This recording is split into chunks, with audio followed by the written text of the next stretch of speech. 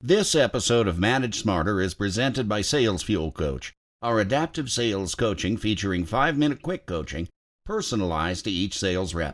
Learn more about Sales Fuel Coach at salesfuel.com. Welcome to the Manage Smarter podcast with hosts C. Lee Smith and Audrey Strong. We're glad you're here for discussions on new ways to manage smarter, hire, develop and retain talent, improve results, and propel team performance to new heights. This is the Manage Smarter podcast. We know Rashad Tabakawala, our guest today, he says people have two wildly different reactions to a digital disruption of any kind in the workplace. And he's going to explain what that is. But I think you have an idea of what those two things might be, right? Well, and also in today's climate, especially with the recent reaction then to coronavirus and like that, we've got a lot more data. We've got a lot more remote working going on. You want to talk about disruptive change? Boy, that's a big one right there. And so we're going to try to touch all the bases on with that and other topics today. Absolutely. Welcome to Manage Smarter, everyone. I'm Audrey Strong, Vice President of Communications here at Sales Fuel. And I'm C. Lee Smith, the President and CEO of Sales Fuel. And as I said, Rashad Tabakawala, he is our guest today, author of Restoring the Soul of Business. It's a great book. You can get it on Amazon. Staying Human in the Age of Data. Also senior advisor to the Publicis Group. He spent his entire 37-year career, most recently serving as the Chief Growth Officer and Chief Strategist of that group. Get this, named by Businessweek as one of the top business leaders for his pioneering innovation, and Time Magazine called him one of 5 marketing innovators. And so, Rashad, welcome to the show. Thank you for coming, sir. Thank you for inviting me. Okay, so digital disruption. I know you said people have one reaction to it or the other. I know what category I'm in, but let's start with that. What are the two sort of groups that people divide into when faced with this type of thing? Either they embrace it or they run from it. So one group basically says, I want to retire before this happens. And the other one basically says, this is my magic carpet to the future. Right. So in terms of that, what are some of the ways the managers can get people to not run away, but be lifelong learners and embrace, ride the wave of what's happening? What are some of the tips? So there are, 3 or 4 big tips. The first one is to recognize that for most people, including people who want to be forward thinking, is that very simply change sucks. So, my belief is that when people come and tell me to change, I say, I'm a happy person. Please change yourself. Does that make sense? Yes. But I'm happy. So don't you bother. The other one is to recognize that if you want people to also change, you have to incentivize them to change, which is just telling them change is good isn't enough. You have to either find ways to pay them more or reward them when they change. That's one set. The second one, and then obviously you got to communicate, educate, and constantly recognize that people, we are not digital, silicon, data-driven things. We're analog, carbon-based feeling things. And so it takes us some time to respond. We don't switch on and switch off. The second one, which is extremely important, is to also help people upgrade their mental operating systems. Because one of the key things when we are thinking about change is we have to learn new things and we have to build new skill sets. And we spend a lot of time all over the world, including in America, thinking about what we eat and how we move our bodies, which is kind of interesting because if you don't have a good physical operating system, you're dead and everything else is off the table. But what separates us from monkeys is the invention of fire that allowed us to build our minds versus our stomachs. We don't spend enough time thinking about how to learn and what goes into our minds. And so I have this entire chapter called How to Upgrade Your Mental Operating System. Because one is, okay, you want to change, but then in what direction do you actually go? And those are the two big factors, which is let's get going, and it's not easy, but then which direction do you go? I noticed that managers, when trying to spark change, make change happen, they tend to either they tend to use data too much, or they tend to not use data at all, or not use data enough. Which one of those two things is more dangerous and is more likely to lead to a bad outcome? So my basic belief is they leads to a bad outcome when they lean too much towards data only, which is what they tend to do these days. So the underlying thesis of my book, or rather, there's something that connects all the chapters, because you can read any chapter in any order, but the connecting tissue is what I call successful leaders and companies balance the story and the spreadsheet. So the spreadsheet is the math and the data of a business, the P&L, et cetera, which is extremely important. And to my basic belief is growing actually so important and so overemphasized that it may eventually lead companies into thinking only about the numbers. So opening new accounts was the key driving force behind Wells Fargo. So why not open fake accounts, right? Shipping a plane, we got to ship the plane, even though there were internal concerns. Why not override those internal concerns? And you've got Boeing 737 MAX. So if you just go with the spreadsheet, you're going to get yourself into a problem. Also because human beings choose with their hearts and they use numbers to justify what they just do. So we can use our numbers. On the other hand, so therefore the story is important. The story is basically understanding people's needs, being empathetic to them, understanding culture, understanding purpose and values of companies, etc. But if you're just about story, then you have another problem. And that's you build companies like WeWork, right? So if you think about WeWork, it's this amazing story that had nothing to do with reality. And then you get yourself crushed. So I truly believe it's story and spreadsheet, but everyone can see the numbers. But how do you bring insight, inspiration, and then eventually action to those numbers is what we look for in leaders. I think sometimes the managers will take a look at that and just say, that numbers are easier to deal with. They don't talk back, they don't change their minds. Dealing with people is messy. It is. And, I have a line which says everything is easy, but people get in the way. Yeah. So if you're fusing together emotion and the data, like you said, look at both parts. One of the other things that you talk about this transforming organizations that happens is an increase in empathy and creativity among staff. And what is the importance of those two things, and how do you draw that out? So there are two factors. One is a lot of companies, as they change, they do these things called the offsite. If you remember, they go to a place, sure. Give people crayons and color, and they no ideas are wrong, which basically tells me that why can't you have crayons and why don't you give crayons to everybody all the time? They're pretty cheap, and you can just tell people no ideas are bad all the time, right? So I've actually thought about it slightly different, which is in many ways, the best entrepreneurs and the best offsites are actually interacting with artists. Because when you think about art, whether it's a writer, a speaker, a singer, a painter, they all start with a blank sheet of paper and they invent something and they reframe the way we look at the world and they take risks, right?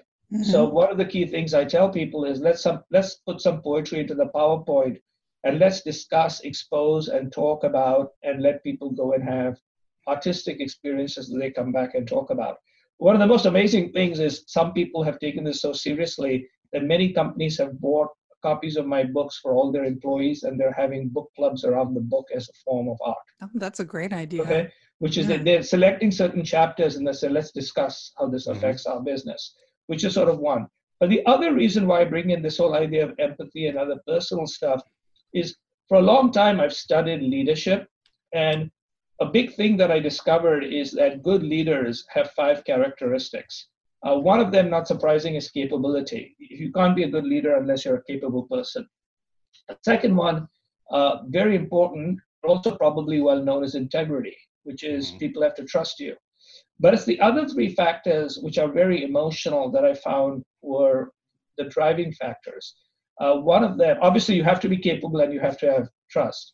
But the really big leaders can inspire people, which is they can make them think beyond the numbers, right? Mm-hmm. So today, to a great extent, we are desperately, I basically sort of did a little karaoke version of Mrs. Robinson, and said, where are you, Mr. Obama? Our nation turns its anxious eyes to you, right?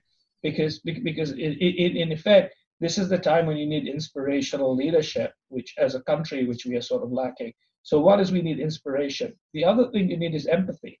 The ability to recognize that however badly all of us may be suffering from this, there are other people who are suffering worse. And finally, vulnerability, which is the ability to say, hey, shit, this is tough times. We got to do something about it, right? I myself am confused and I need to know. And so, in effect, because of good leadership having these emotional elements and artists having these emotional elements, I basically talk about that. When you talk about the spreadsheet and a story, it makes me think that about management and leadership being both an art and a science. It is. And life is an art and science, which is the key thing, which is if we, I've always basically believed that when someone comes to me and says, I live in this world where everything is possible, I say, yes, everything is possible till you basically have a crisis and then you've got no science and math to help you. Until you get punched in the face. Like Mike Tyson says. Yes, right? That's right. On the other hand, if you run it all by the numbers and that's all you do, you have two problems. Problem number one is your job will be replaced by a computer before you can say Jack Sprat, because machines can do all of that thing much faster. The other is just looking at the numbers is basically looking at the entire world through the cells of a spreadsheet, which means you are jailed for life. And that spreadsheet was programmed by whom? That's the other thing. Right. And the other thing is it's basically been programmed by a bunch of people of internal biases, one of which basically is to make you work like a rat and be completely engaged, to be surrounded by stuff that basically makes you feel good. Yeah. Wow. A bunch of white guys in Silicon Valley. Yes, who basically care a lot about home delivery service. And an algorithm with certain metrics and benchmarks that you're supposed to hit, right? So yes, and unfortunately that has become so prevalent. Is what now we all sort of react to this. Like there are all these things about literally, how many reviews, how many stars, how many this. So all of us are basically like running around trying to collect these fake metrics in some ways, which have been optimized to make other people money, but make us feel like we have social capital. Mm-hmm. The problem is social capital has never paid a bill, excepting if you got so much social capital that you become Kim Kardashian or someone like that. Are there times or good times when leaders should not use data in making their decisions? Yes, I truly believe that the best leaders make their best decisions by first sitting with a lot of data, then sitting with a lot of people. And then it's not a gut judgment, it's an informed judgment. And usually the informed judgment that works tends to resonate on a human scale. Jeff Bezos basically says, whenever he sees the data, he looks at it, but then when he hears a story and an anecdote, he then asks his people to go find the data to see if that anecdote is true or not. Mm-hmm. Right?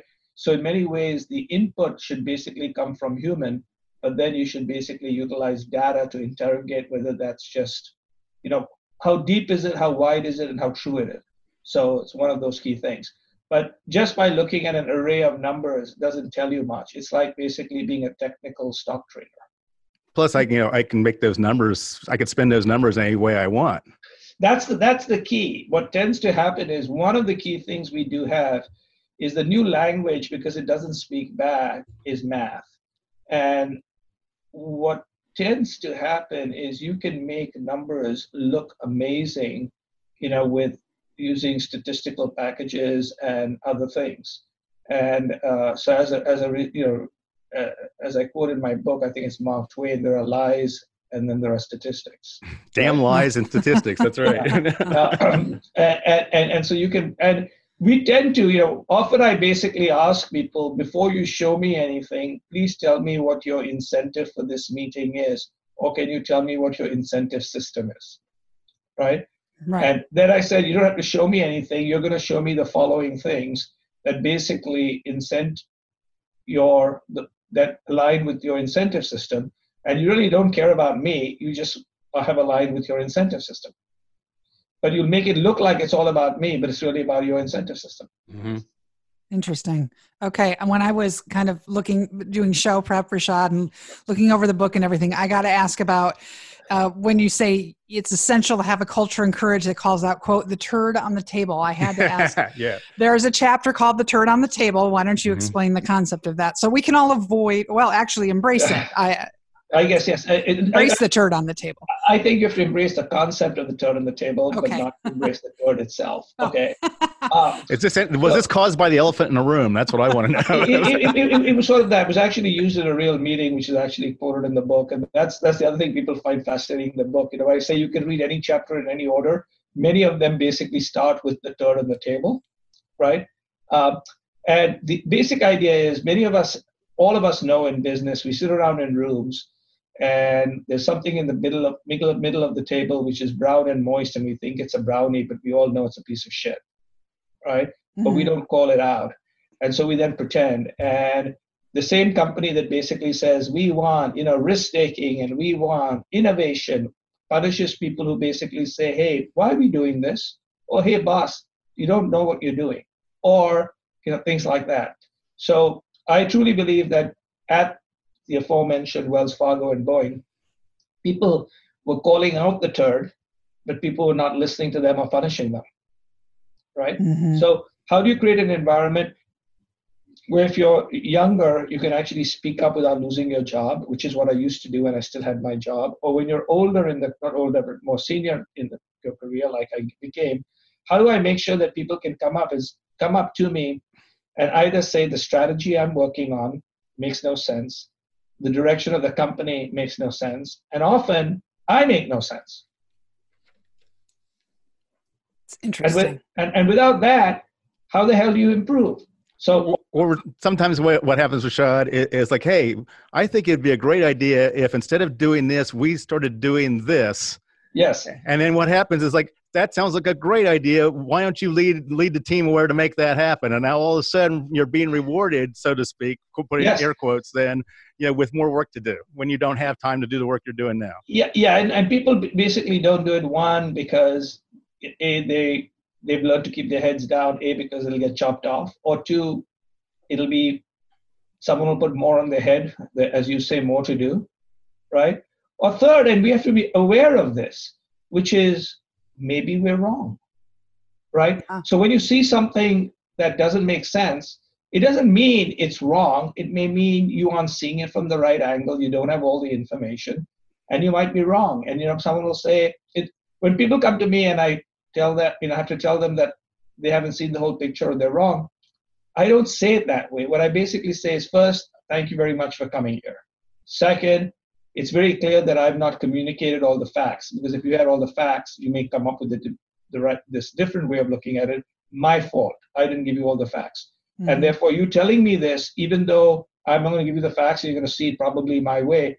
You've improved me by basically saying me I haven't told you all the facts. But more importantly, I am so glad you spoke up, and please keep speaking up. Once you do that, people will always speak up. So with all the social distancing and everything like that's been going on, started with the coronavirus and our needed reaction to it, I'm wondering, do we risk some long-term loss to our human connection, with our coworkers, as people have to stay apart from each other, or we're working more remotely? And I don't believe then that after, once the crisis is over, that all of a sudden we're going to all flock back to the office. I think we're just going to prove that, hey, we can get as much done, if not more done, from home. And people are going to look at the numbers and the productivity there and go and continue to allow that to happen. But by doing that, though, do we risk losing something bigger? We do. So what I have is a chapter in my book called Managing the Darker Side of Brighter Screens. And as you would expect with someone like me with the story and the spreadsheet, I basically consider a middle path. So I actually compare two things. I compare the way I used to work 38 years ago and how I do it today, right? And 38 years ago, I would write something on a piece of paper. My assistant would put it on a typewriter. We'd use whiteout to make sure it was fine. We'd then go down and we would probably make acetates, right? Mm-hmm. If I needed some information, I'd basically, go down to the librarian. We had a librarian, and she'd look up microfiches, or she'd get a book and go read the book. And that was that. And today it's a little bit different. And so I believe that modern technology has enabled much greater productivity, much greater what I call diversity, because more people can work from home and look after their kids or look after their older ones or just be in a different city where you can't be.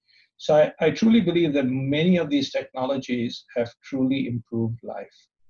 On the other hand, if you don't have some personal interactions once in a while, if you don't basically have where people even look at each other and talk about real things versus looking at spreadsheets and numbers, you lose a lot, because what you lose is the human nuance and trust, etc. So there's a company called Automattic. They own WordPress, and now they also own Tumblr. And that company has, I think it's got 1,500 employees, all of whom work remotely. But what's very interesting is some of the things that they do. So, and that's what I call for in my book, which is when I was running groups, I would do this, which is they do 2 or 3 key things. The first is anytime when someone has something that you would physically reward them with, let's say it's my birthday, right? What would tend to basically happen is the company ships a birthday cake to your home. Mm-hmm.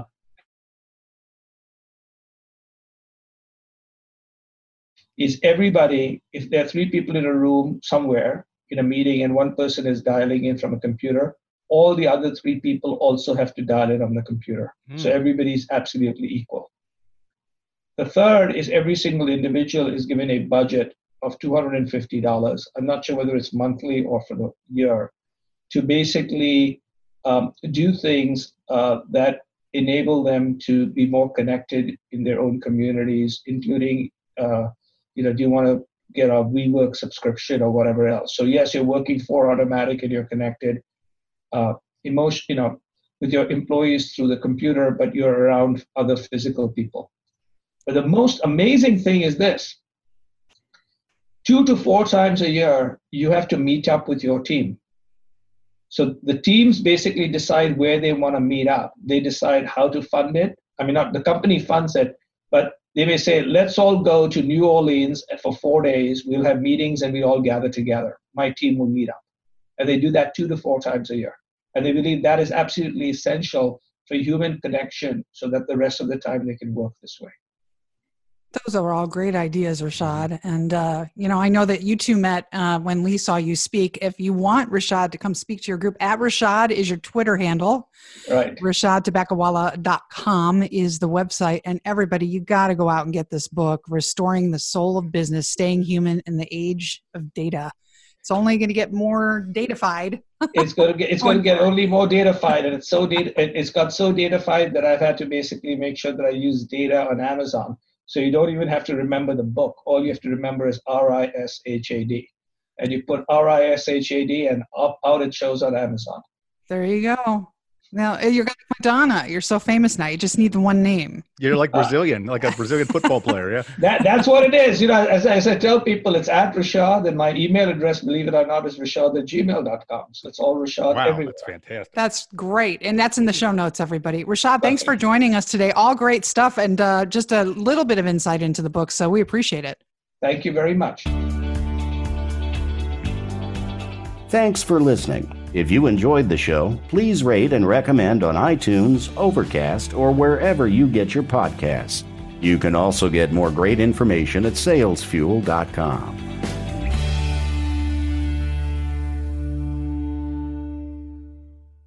This podcast is a part of the C-Suite Radio Network. For more top business podcasts, visit c-suiteradio.com.